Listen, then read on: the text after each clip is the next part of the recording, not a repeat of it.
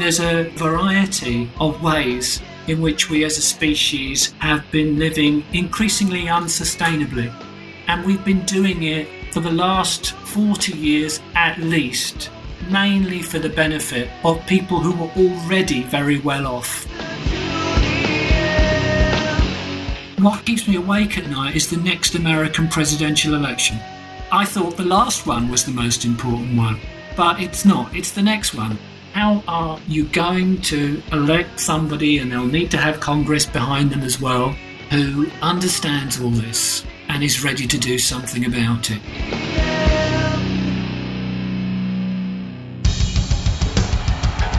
What I have said is that this campaign is not just about electing a president, it is about making a political revolution. MMT. Taking money from our children and borrowing from China. People are dying. Is the program so critical it's worth borrowing money from China to pay for it? And if not, I'll get rid of it. Stop lying!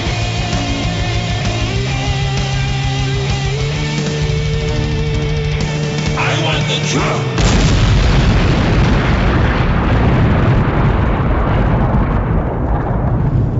Now let's see if we can avoid the apocalypse altogether.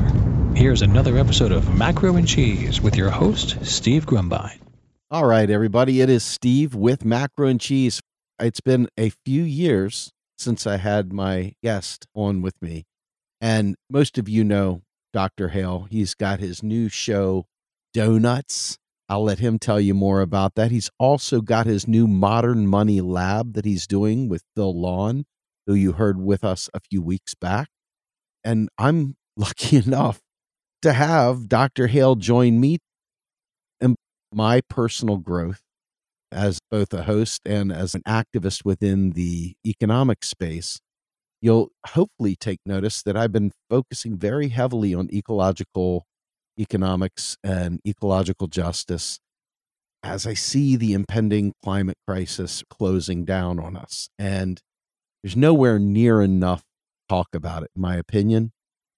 And so as you see some of the guests like Jason Hickel, Phil Lawn, who have spoken eloquently about ecological economics and the cross section with modern monetary theory, I wanted very much to bring Dr. Hale on to discuss a combination of things.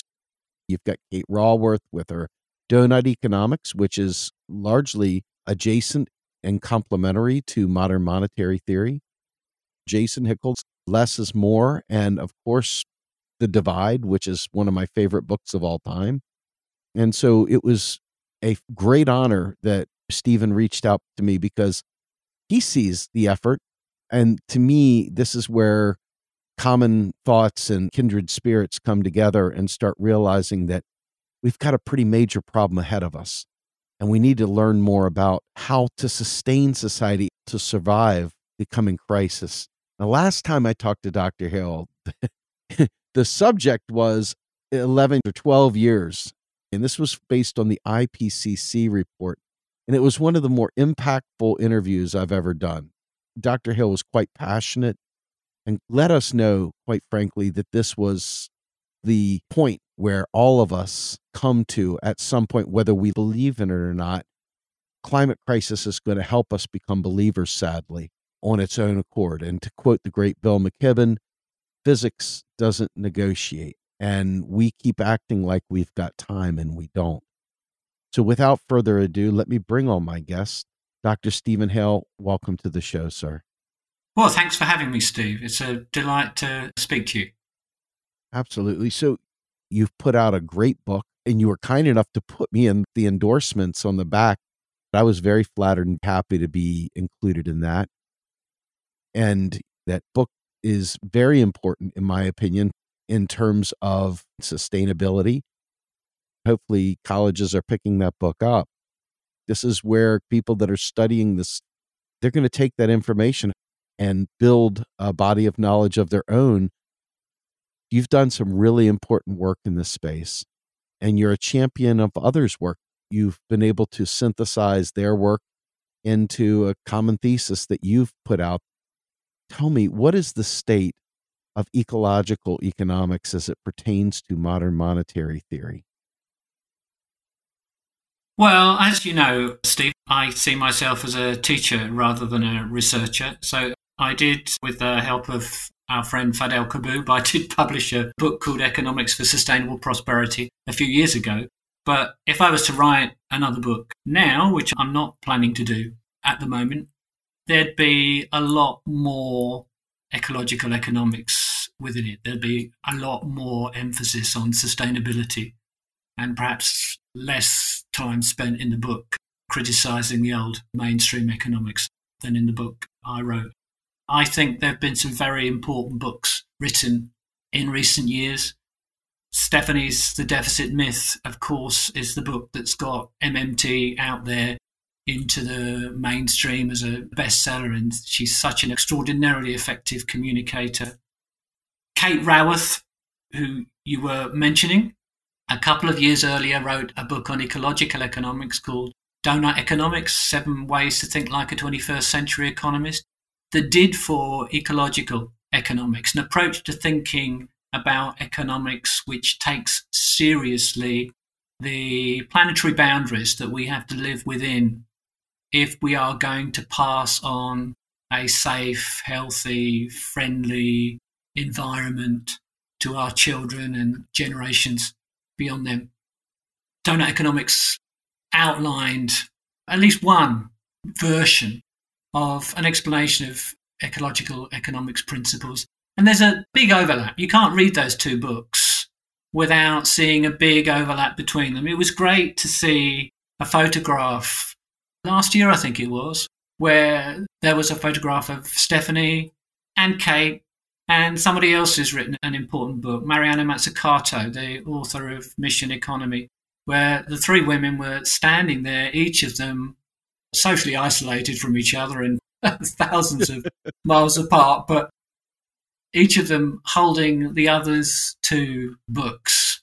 And I do think Mission Economy is important because if we're going to do the things that we need to do over the next decade and then over the next generation or generations, we do need to rethink the role of government. We need to make investments, not just in our political system, but importantly in the administrative capacities of governments around the world, which during the neoliberal era have been stripped of that capacity. We need governments that are fit to lead a mission to deliver an equitable and sustainable future.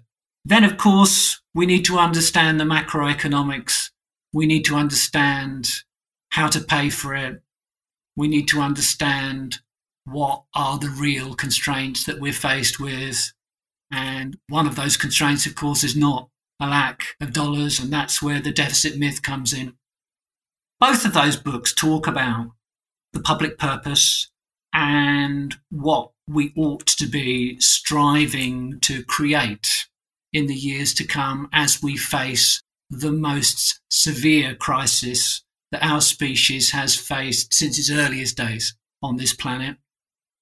But that's done best of all in Kate's book, when she talks about the donut, when she talks about moving away from growthism, from pursuing the growth of GDP as though that is an end in itself, and towards identifying those things which ought to be true of a successful society that provides everybody with the best possible chance of living a secure and safe and rewarding, engaged, empowered life while living within those planetary boundaries. Because if we don't do that, then we're not going to be able to provide people with that quality of life. And we're going to see even more millions of people, not mainly in the US, not mainly in Australia, at least in the initial phase, but in the global south, being faced with destitution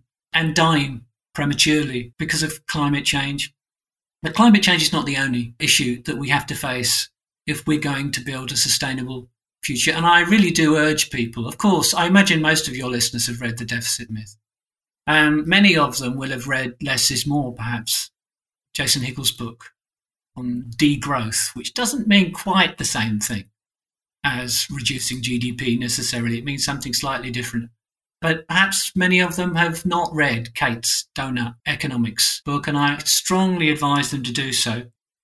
As far as bringing MMT and ecological economics together is concerned, that's something which I have been working a little bit with my dear friend Phil Lawn on for years now.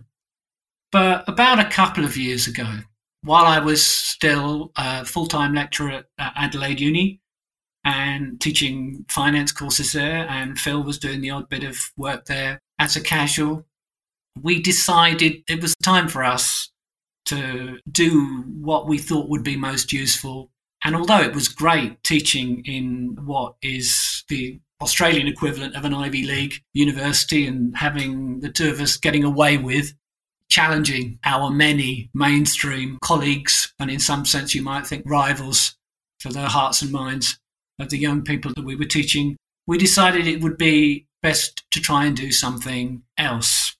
And the most important part of that something else is that in our new charity Modern Money Lab, we are trying to develop a suite of postgraduate online courses in MMT and ecological economics so that we can produce a production line of young people in the years to come who can, we hope, move into our policy institutions, big financial institutions, the central bank, the treasury, and elsewhere, and join the small number of former graduates that we've taught who already form something of an underground movement in those institutions in Australia, albeit at a junior level.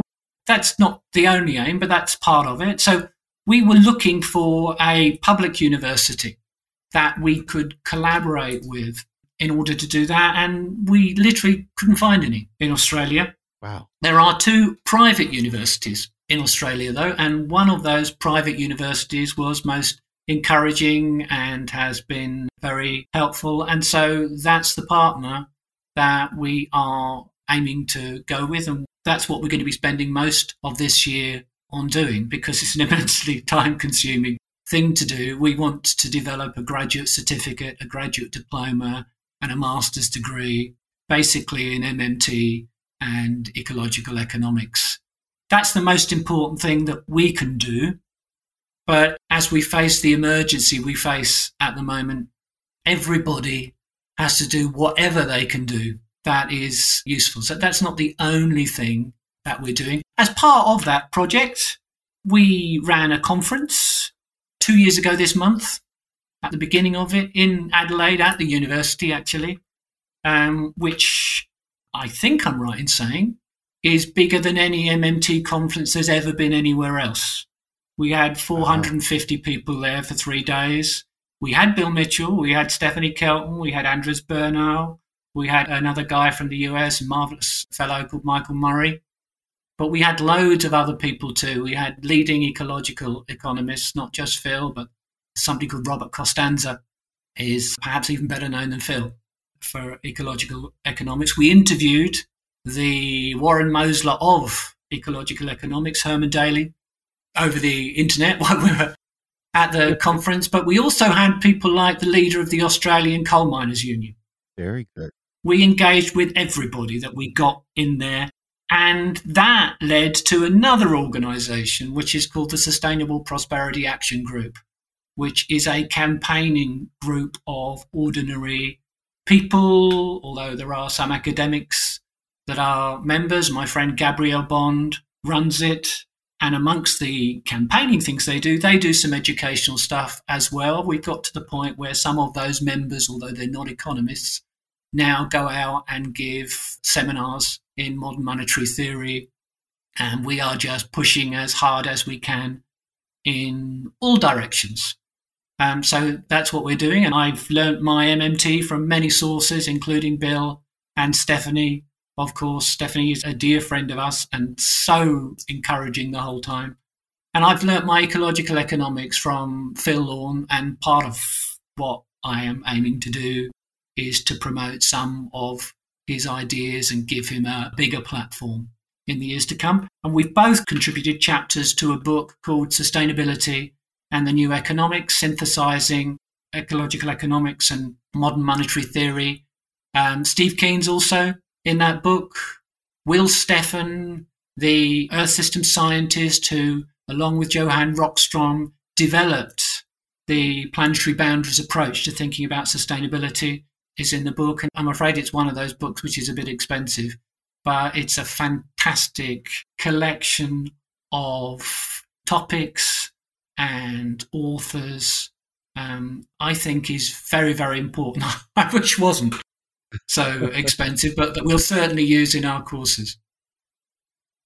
I had the opportunity to talk to Stephen, the actual editor, and Phil a few weeks back. They broke it down quite nicely. I got to be honest with you, I didn't know that you had written a chapter, so I'm very happy to hear that. I wrote the MMT chapter. Ah, okay. It's just basically an introduction to MMT, but it covers some things that are not always covered in MMT. So there's a little bit about the role of private banks in there. And of course, it finishes off just talking about MMT and a Green New Deal.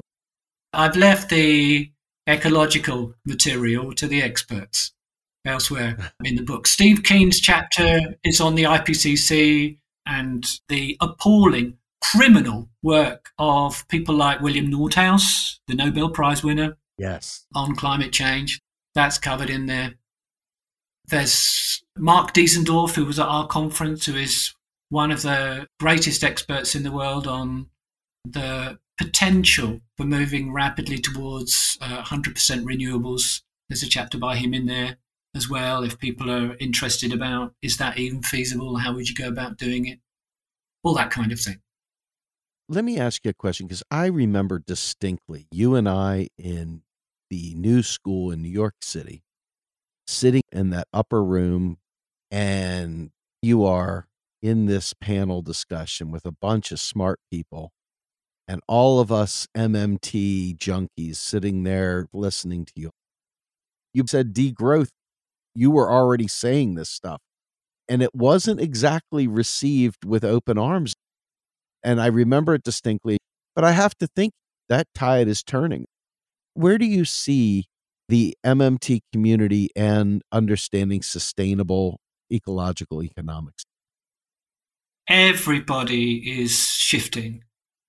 I think there was a danger once that MMT would just be seen as a way of, at least by some people, I'm not talking about the people that developed it or anything, as just a more efficient way of growing the economy faster. And that's certainly how it appeared to some people in the ecological economics community. There are different strains of ecological economics, like there are MMT, and they're not all people who say we need to massively reduce gross domestic product over time. But there was a very high degree of skepticism about MMT initially. And it's not really me, it's Phil that spent years fighting this. There have been ecological economics conferences a lot longer than there have been MMT ones. Phil has spent years going to ecological economics conferences and trying to talk about MMT. And he's also, as you know, been to MMT conferences and spoken about ecological economics. And I might have taught him a little bit about money and banking, but he's taught me 100 times as much about sustainability and about the principles of ecological economics. I owe him such a big debt as far as that's concerned. But yes, I remember that event at the New School as well. Of course, we only had about 10 minutes to speak. So I probably was not as clear as I should have been, although I'm extraordinarily skeptical about ongoing growth in real or inflation-adjusted gross domestic product into the medium to long-term future.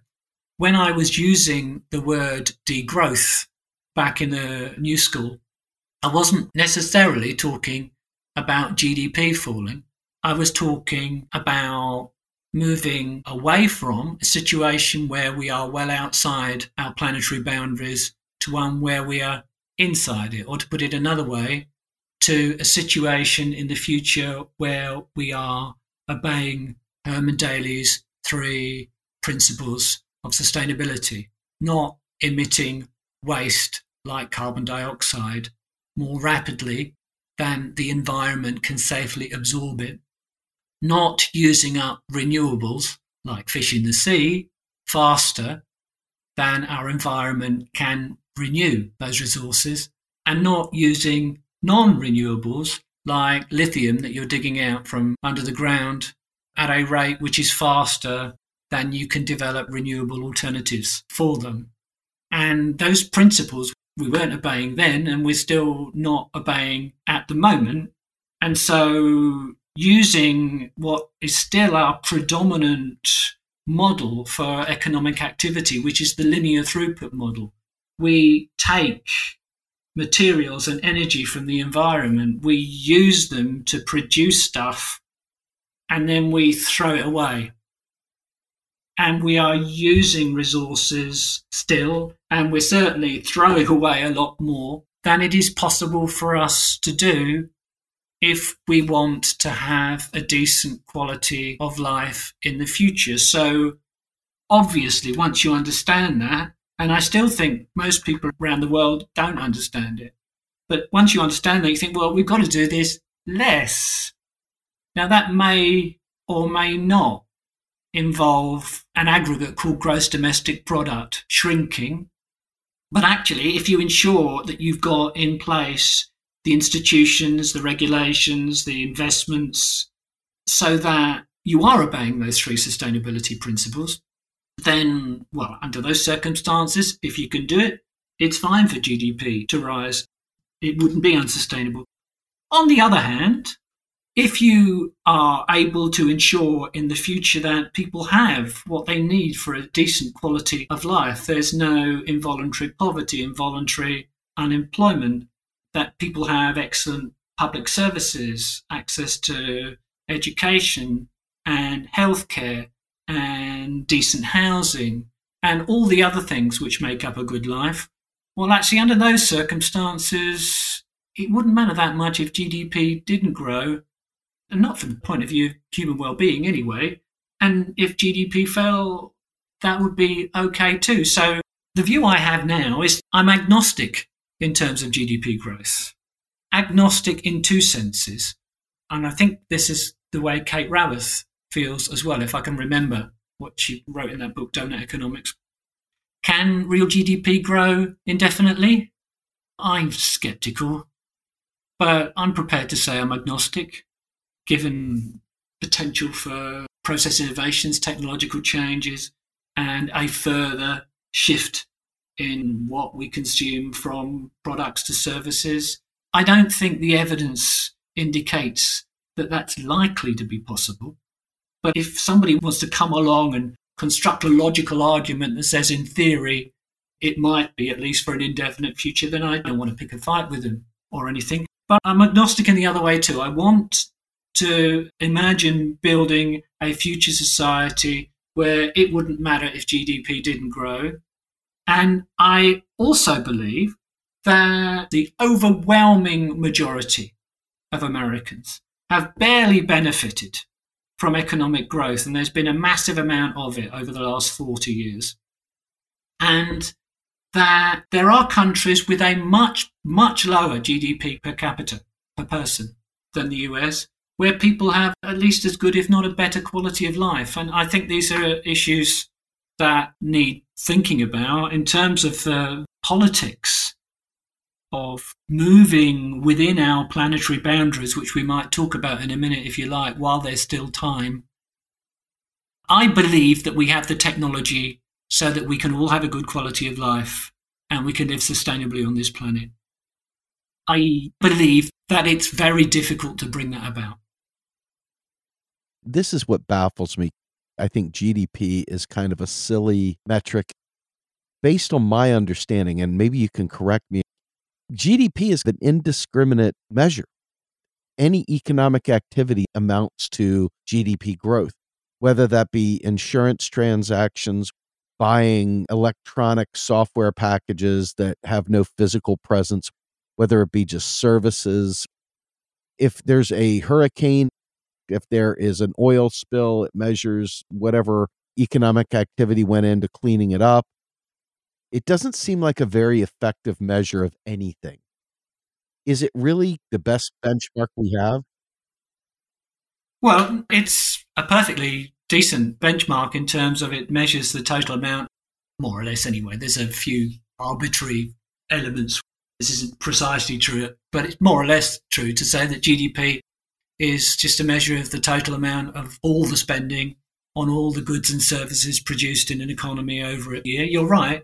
It's not a good measure of well-being, and the person who is associated with developing it, Simon Kuznets, said that at the very beginning. That's not what it was for. It's a measure of the total market value of the goods and services produced in an economy over a year. So there are things that are counted in GDP, which contribute towards GDP, which are either in themselves bad things, right, or which are defensive expenditures against bad things, like when an oil tanker gets hulled and you have to clear up the mess, that will contribute towards GDP.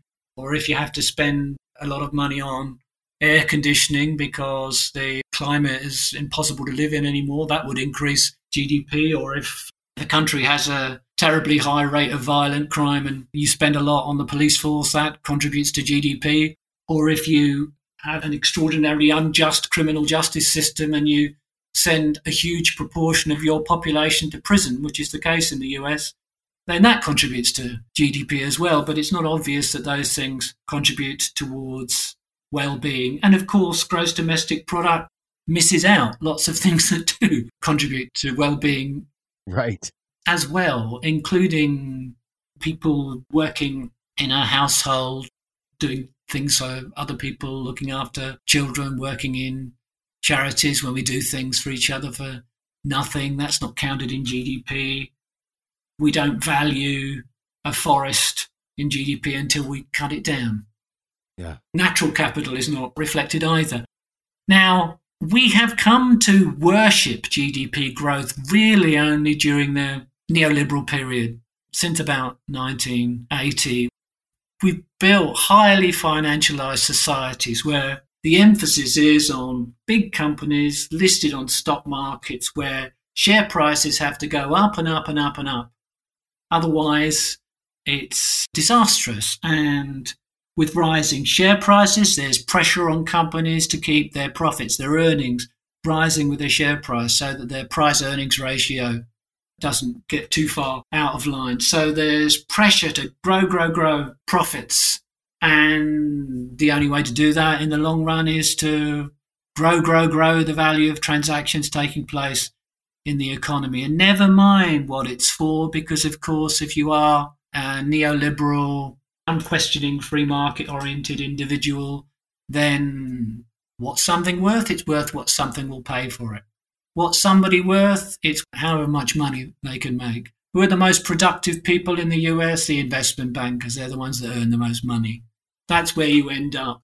You've then been sucked into growthism as a religion. It is true to say, actually, that global economic growth really got going with an acceleration from about 1950 onwards, the post-war Keynesian economic growth. And when you look at charts of GDP, as you can do if you go on our World in Data site and just look up GDP, there's a chart there, 1820 to 2018. You can just see it rising rapidly from about 1950 onwards. At least the growth between 1950 and the 1970s was for the benefit of all, or at least a much higher proportion of people, both in the US and globally too, as newly independent countries were beginning to emerge and were providing people with more of the necessities of life and building infrastructure and education and healthcare.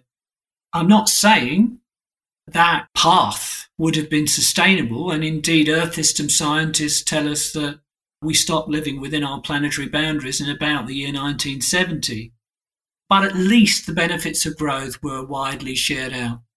Since 1980, that's not been true. So we've been continuing to grow the global economy largely for the benefit of the people right at the very top. And we've been driving ourselves further and further past our planetary boundaries, further and further into the range, not just where carbon emissions are concerned, but in terms of loss of biodiversity, in terms of stealing more and more of our planet from wildlife land use changes, not just for agricultural purposes, but mining as well and other purposes. We have been adding suicidal levels of additional nitrogen and phosphorus to the soils. Runoff from them has been leading to the build-up of algal blooms and taking the oxygen out of our waterways. And along with the sea absorbing more carbon dioxide and increasing acidification of the sea, we're creating dead zones in that very sea, which we're already overfishing. So as you can see, there's a variety of ways in which we as a species have been living increasingly unsustainably, and that is important. And we've been doing it for the last 40 years at least, mainly for the benefit of people who were already very well off. And also important, in the US, you have enough economic activity already. Things should improve and change over time, of course, as we build a more sustainable economy and society. But there's no lack of GDP in the US already. It's about how it's distributed. That's the issue. So these are the kind of things I've spent more time thinking about as I've learned from people like Phil. And Phil, of course, talks about his genuine progress indicator as a far better measure of the impact of economic activity on well-being than GDP. And Kate Rabath has a slightly different approach, which is also very effective, which is that donut. And you mentioned the podcast that I'm doing with Gabrielle Bond, which is just a little experiment, really, although I hope some people will be interested as we loosen up a bit and as time goes by some of the interviews that we'll do. And I'll occasionally do a little bit of teaching as well, a bit like Ellis used to do on your show, maybe. Sure. But we want to bring together modern money donuts, modern monetary theory. How are we going to pay for the investments that we need to make? Because we do need to make big investments, and not just in renewable energy, but including renewable energy. And that probably means for the next few years, we will be growing the economy. Yes, I was going to ask you that. But we have to bear in mind, we'll be eating in to a very limited budget. At our current level of global emissions, you mentioned 12 years before, it's more like 8 years now.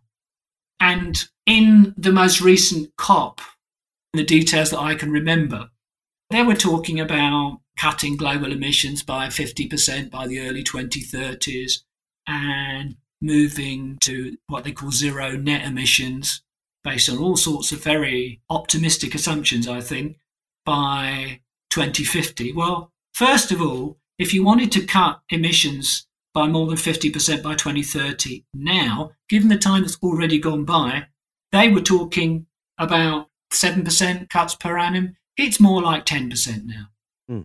Because time is moving really fast. And actually, the rate at which you need to cut emissions is accelerating hugely as the amount of time that we've got left and our remaining budget as far as carbon dioxide emissions and other greenhouse gases is concerned is already being used up. But it's not even as though we're cutting it at all. Emissions fell in 2020 globally by about 5%, not by enough, but fell radically, as you might expect, given that a lot of the world economy shut down. But last year, emissions jumped back up again, and they're almost back up at what had been the global peak, which was the 2019 level. So we've been talking about carbon emissions for 30 years without cutting them at all.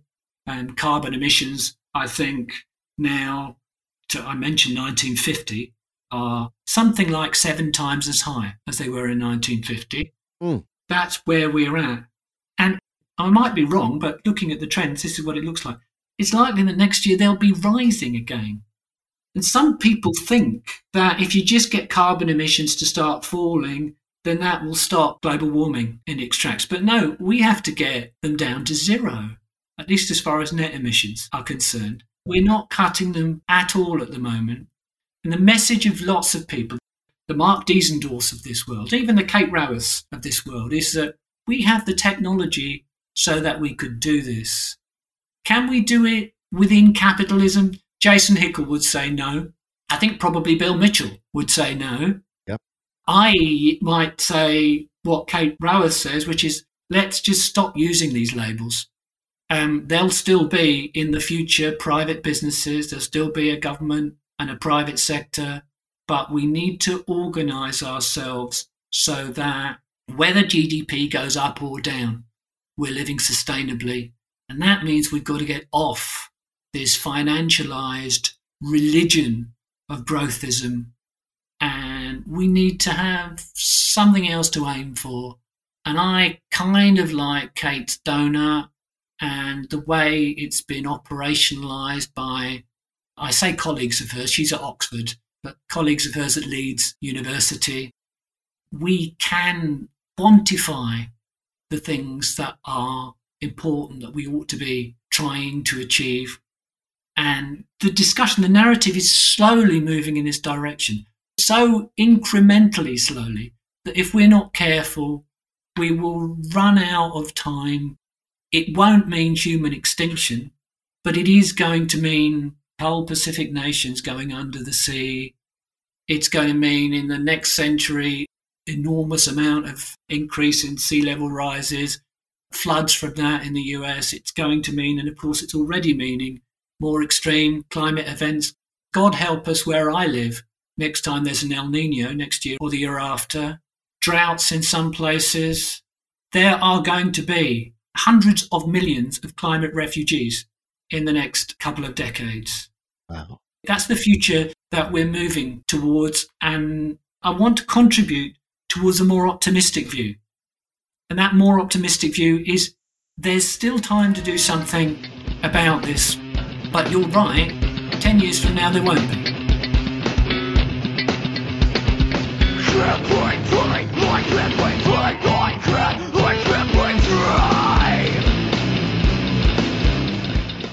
You are listening to Macro and Cheese, a podcast brought to you by Real Progressives, a non-profit organization dedicated to teaching the masses about MMT, or modern monetary theory.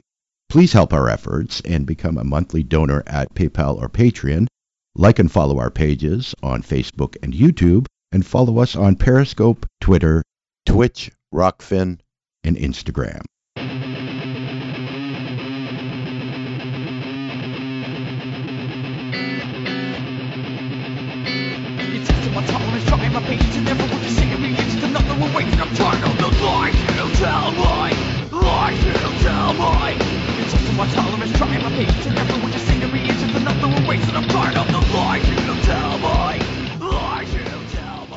I want to recap a few things.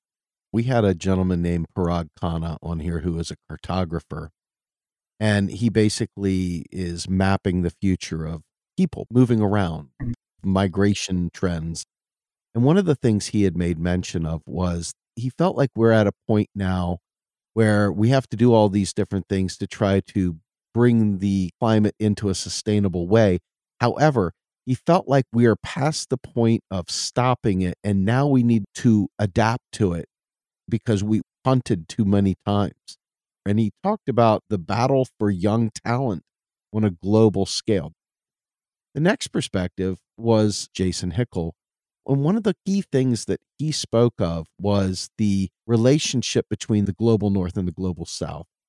And in particular, how the United States significantly has an outsized footprint in this carbon space, and how our reparations to the South really need to be technology transfers, eliminating debt, canceling these horrible restructuring programs, and allowing them to have local economies that can stand on their own. But then Fadl Kaboub spoke about climate migration in the Middle East, where Pakistan and India having migrations based on climate there could mean war.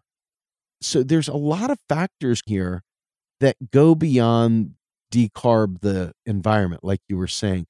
The other thing I want to focus the rest of our conversation is I raised Phil's genuine progress indicator to Jason, and Jason said, that's a great measure, but I've come to believe that we need a dashboard approach because there's a multitude of things that we need to keep our fingers on.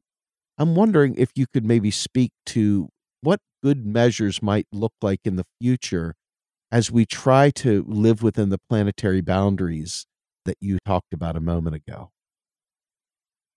Well, the first thing I'd like to say is all of the above. So, yes, adaptation is incredibly important, but if we don't stop things from continuing to change, then you do end up at a situation where you can't adapt anymore.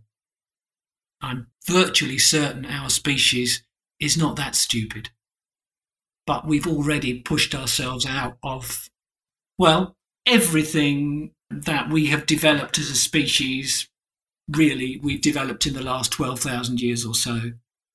And that 12,000 years was the Holocene. And the Holocene was remarkable in the history of the Earth because the average surface temperature of the planet went up or down by only 1 degree over time. Prior to that, the average temperature of the planet was yo-yoing all over the place. And poor old early Homo sapiens and Neanderthal man had an incredibly tough environment to survive in.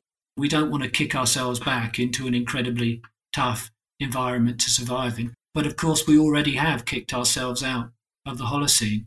And how foolish are we? Because the scientists tell us that were it not for our actions, the Holocene was so well balanced in terms of sun's energy coming in and just the right amount of ice cover to reflect the right amount of heat back to keep things stable.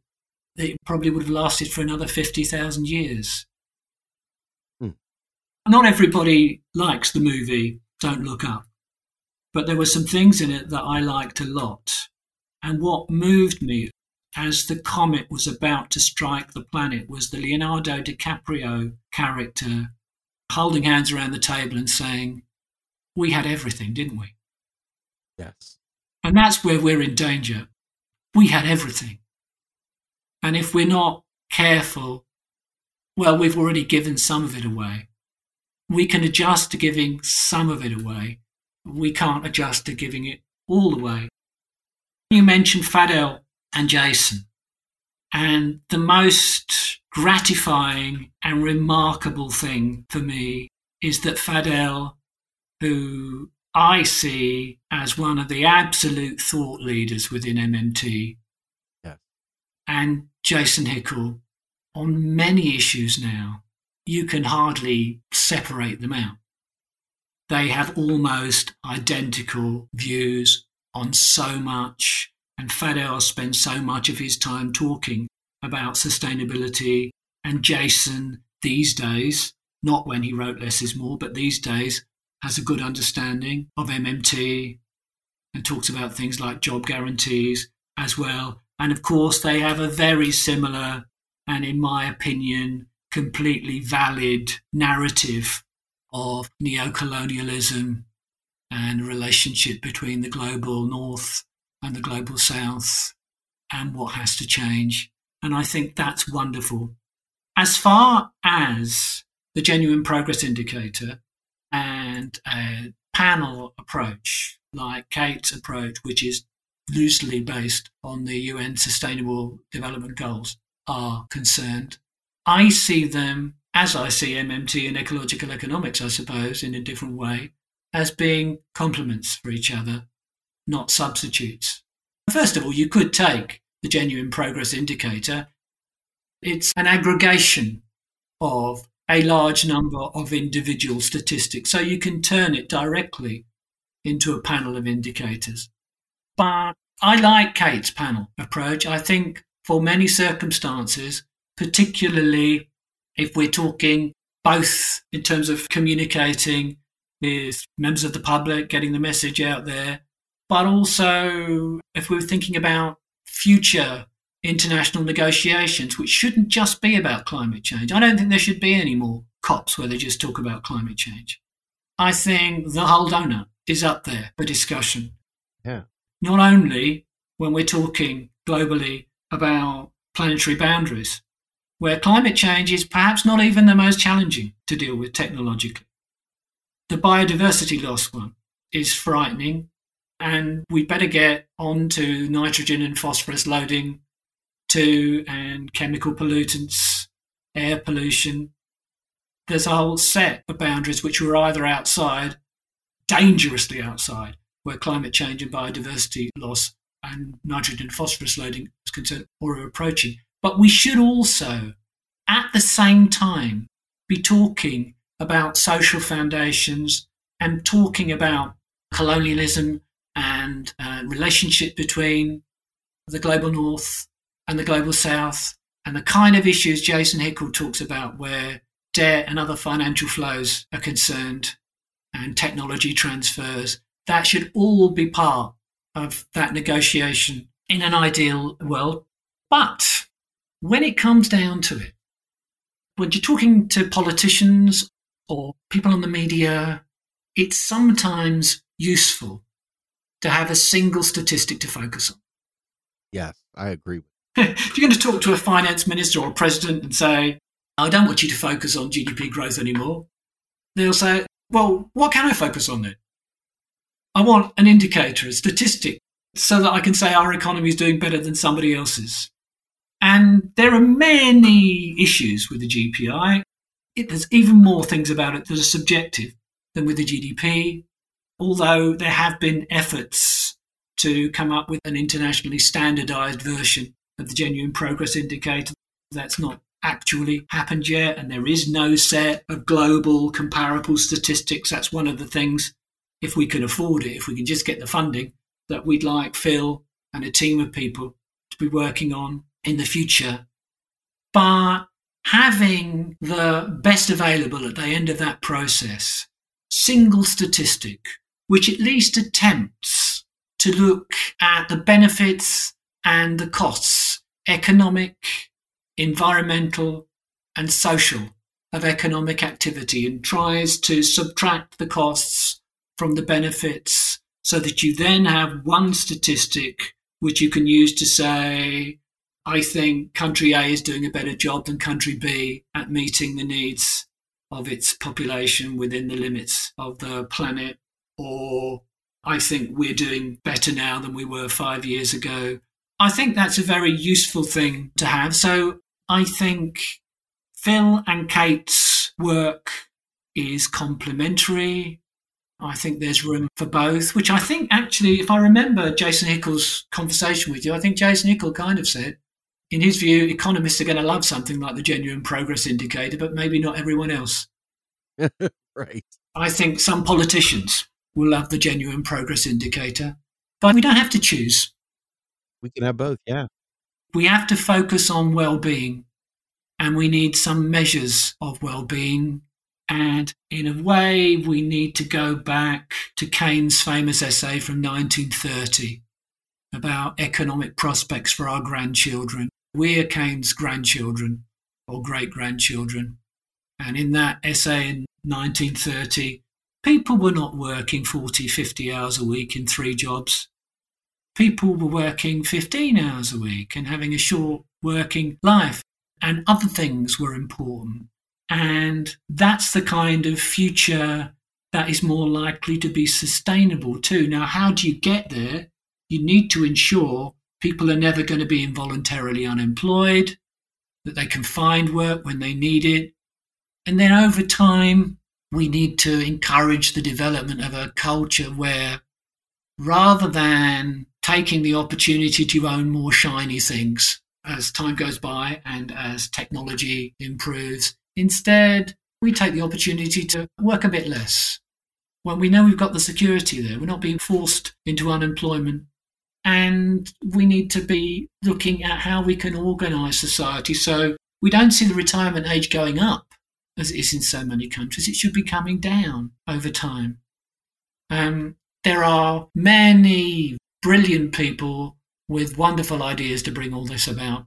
But I think modern monetary theory and the federal job guarantee and comprehensive, excellent public services and excellent social security for the elderly, all these things are part of the story. If we had the right political leadership globally, the problem would be, how do we bring this all about? The technology, the institutions, how do we make the investments that we need to make this decade without blowing the carbon budget or the materials budget, without poisoning the soil and the waterways, and while moving rapidly from a situation as far as loss of biodiversity is concerned, and here Australia is worse than almost anywhere else in the world, where we're losing species at probably 100 times the rate that's sustainable. We need to move towards close to zero, and we need to do it very quickly. And of course that means, rather than taking more land from wildlife and using it for economic activity, for mining, for agriculture, to build cities, we need to be rewilding the world. How do we do all this? It's really tough. I think global negotiations, yes. It might be, if we get to a situation where the urgency is obvious to everybody, this might be something for the Security Council, because this is about global security. If we don't get our head around these things, and I don't want to be nihilistic about it, because I think we do have some time to bring this about. But if we're 10 or 15 years down the track, and the Glasgow Agreement we know was insufficient, but we also know already we can see countries are not going to stick to their commitments in Glasgow. And what happens if we have a couple more failures this decade? It then becomes very difficult indeed. The political economy that we live under doesn't really have a lot of logic to it. It's a matter of political games. It's a matter of power, not people's well-being. And one of the things that I gleaned from my discussion with Phil, I wouldn't call it nihilistic, but he has a pessimistic view of the outcomes. And you brought up the movie Don't Look Up, and I want to see if you agree with me. What that movie told me was, we may have the solutions, but there is no guarantee of a happy ending to this story, realizing that this is not something that we can get to through inertia. There has to be positive, proactive steps to do things.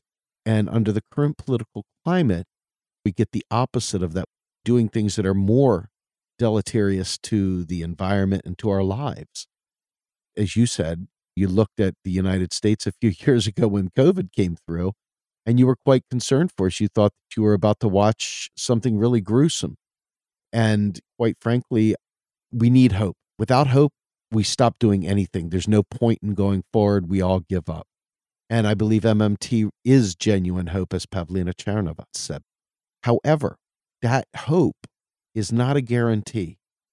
That guarantee only comes with action. And even with action, we have to acknowledge that we have burned the candle at both ends. We don't have time to dawdle. What would be your response to that? Because I know that you're optimistic. I want to be able to embrace that. I don't yet, but I want to. What would be your message of hope to take us out of this podcast? My message of hope is that at the moment, there are about a third of countries around the world which are living within our biophysical boundaries, within our planetary boundaries, but not meeting the needs of their people. There are about a third of countries meeting the needs of their people, or at least have a high enough income to do so, but are not living within biophysical boundaries. And there are about a third of countries that are doing neither of those things. There are no countries at the moment that are in Kate Raworth's ring, providing people with the means to have a good, secure, high quality of life while living sustainably. That doesn't sound like a message of hope, but my message of hope is all the people that I talk to that have this expertise tell me that we have the science and we have the resources, if we were only to use them, to move to a situation where we could meet the needs of all within the means of the planet, that it is technically possible to do so, just not within our current economic and political system. Now, I think that's optimistic, and that's something that's worth fighting for. It's worth campaigning for. It's worth educating people about. But I have to be realistic about it. I just heard your podcast with Professor Mitchell, and he said he didn't think there would be the changes that need to happen until things were really very dire, basically. And while I don't think there's much purpose to dwell on that, because we still have to try, I do think that he's probably right. And I think what keeps me awake at night is the next American presidential election. I thought the last one was the most important one, but it's not. It's the next one.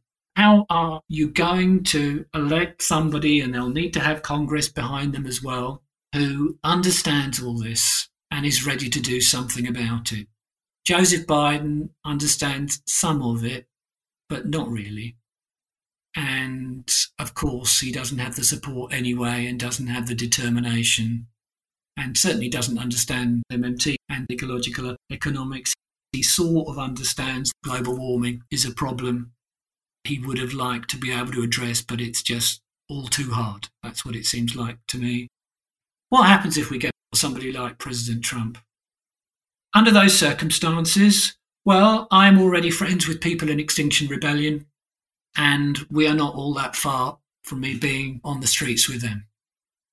The next thing is, it would take, I've read people saying 25% of people. I think it would be lower than that, actually. It doesn't take a majority of us to make societies completely ungovernable. And if we find ourselves in the late 2020s with a rapidly deteriorating global environment, still dominated by fossil fuel interests, then that's the direction that it might need to go in. I haven't reached that point yet, but we get to the point where we give up on the political parties and we take to the streets. But I am not prepared to sit here, if I'm still alive, in 10 or 15 years' time, talking to you when you're 10 or 15 years older as well, and saying, we haven't done anything and it's all gone. I haven't reached that point yet, Steve. Well, you haven't reached that point yet, but I want to make a point to go with this. And as someone who is definitely on the left, and in the United States, that would be considered the far left, but in the rest of the world, I'm probably just a normal guy. But in the US, I'm a radical lefty. One of the harshest truths that we have to face in this country, now, I don't know what the rest of the world's like. We are just as bad as you, believe me, in Australia anyway. In the US in particular, though, guys like Joe Biden that on one hand talk about these issues, but then deliver a goose egg, create new Trumpers. Mm-hmm. It's this weird cause and effect that most people won't even acknowledge. But in the United States, people are so disgusted with status quo people that they would rather someone blow it up the wrong way than have someone do nothing. Mm-hmm. We watch fascism come in the United States. We've got people in the AIDOS movement who are nationalistic, anti-immigrant, that are focused solely on reparations. And I completely understand why, but they're not going to help you with Medicare for all, climate change, Green New Deal, because the last New Deal in the United States didn't help Black and brown people. But we've got to get everyone on board. But with a feckless president like Joe Biden, regardless of what he may want or not want, he has been highly ineffective. But one thing he's been tremendously effective in is giving the right in this country more energy to double down. And we're expecting a total bloodbath for the Democrats this next election. So it's a real catch-22, because when you have a bad president in office, you have united opposition from the left and center in this country that come together to fight against that. But when you have a centrist like Joe Biden that didn't get things done, it's shocking how much more of a catalyst that is for generating new fascists. And this is a terrifying, ironic thing. But a lot of Bernie Sanders supporters ended up defecting because the Democrats have not delivered on anything, having the White House, the Senate, and the House. That's just U.S. based. Let's be optimistic. I'm reminded of a short video George Monbiot made recently, the progressive Ferry Green English journalist, when he explained it's not just the climate system. That's a complex system with feedbacks and discontinuities or non-linearities, but social systems are like that too. And in complex systems, sometimes small causes can have big effects, and you just don't know what small cause is going to have that big effect. So what you're doing, what I'm trying to do, what we're all trying to do, each of us individually is a small cause. But we just have to keep going, and we have to keep going in the hope that our efforts, in the end, somehow have a disproportionate impact on the system. I love it. Because that's at least possible. It's not inevitable that things have to go in the wrong direction.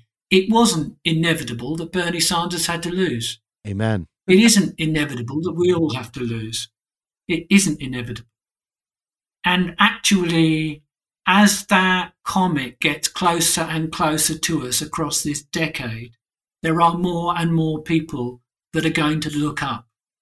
And we have to encourage them to look up sooner. As you know, we've got some answers for them.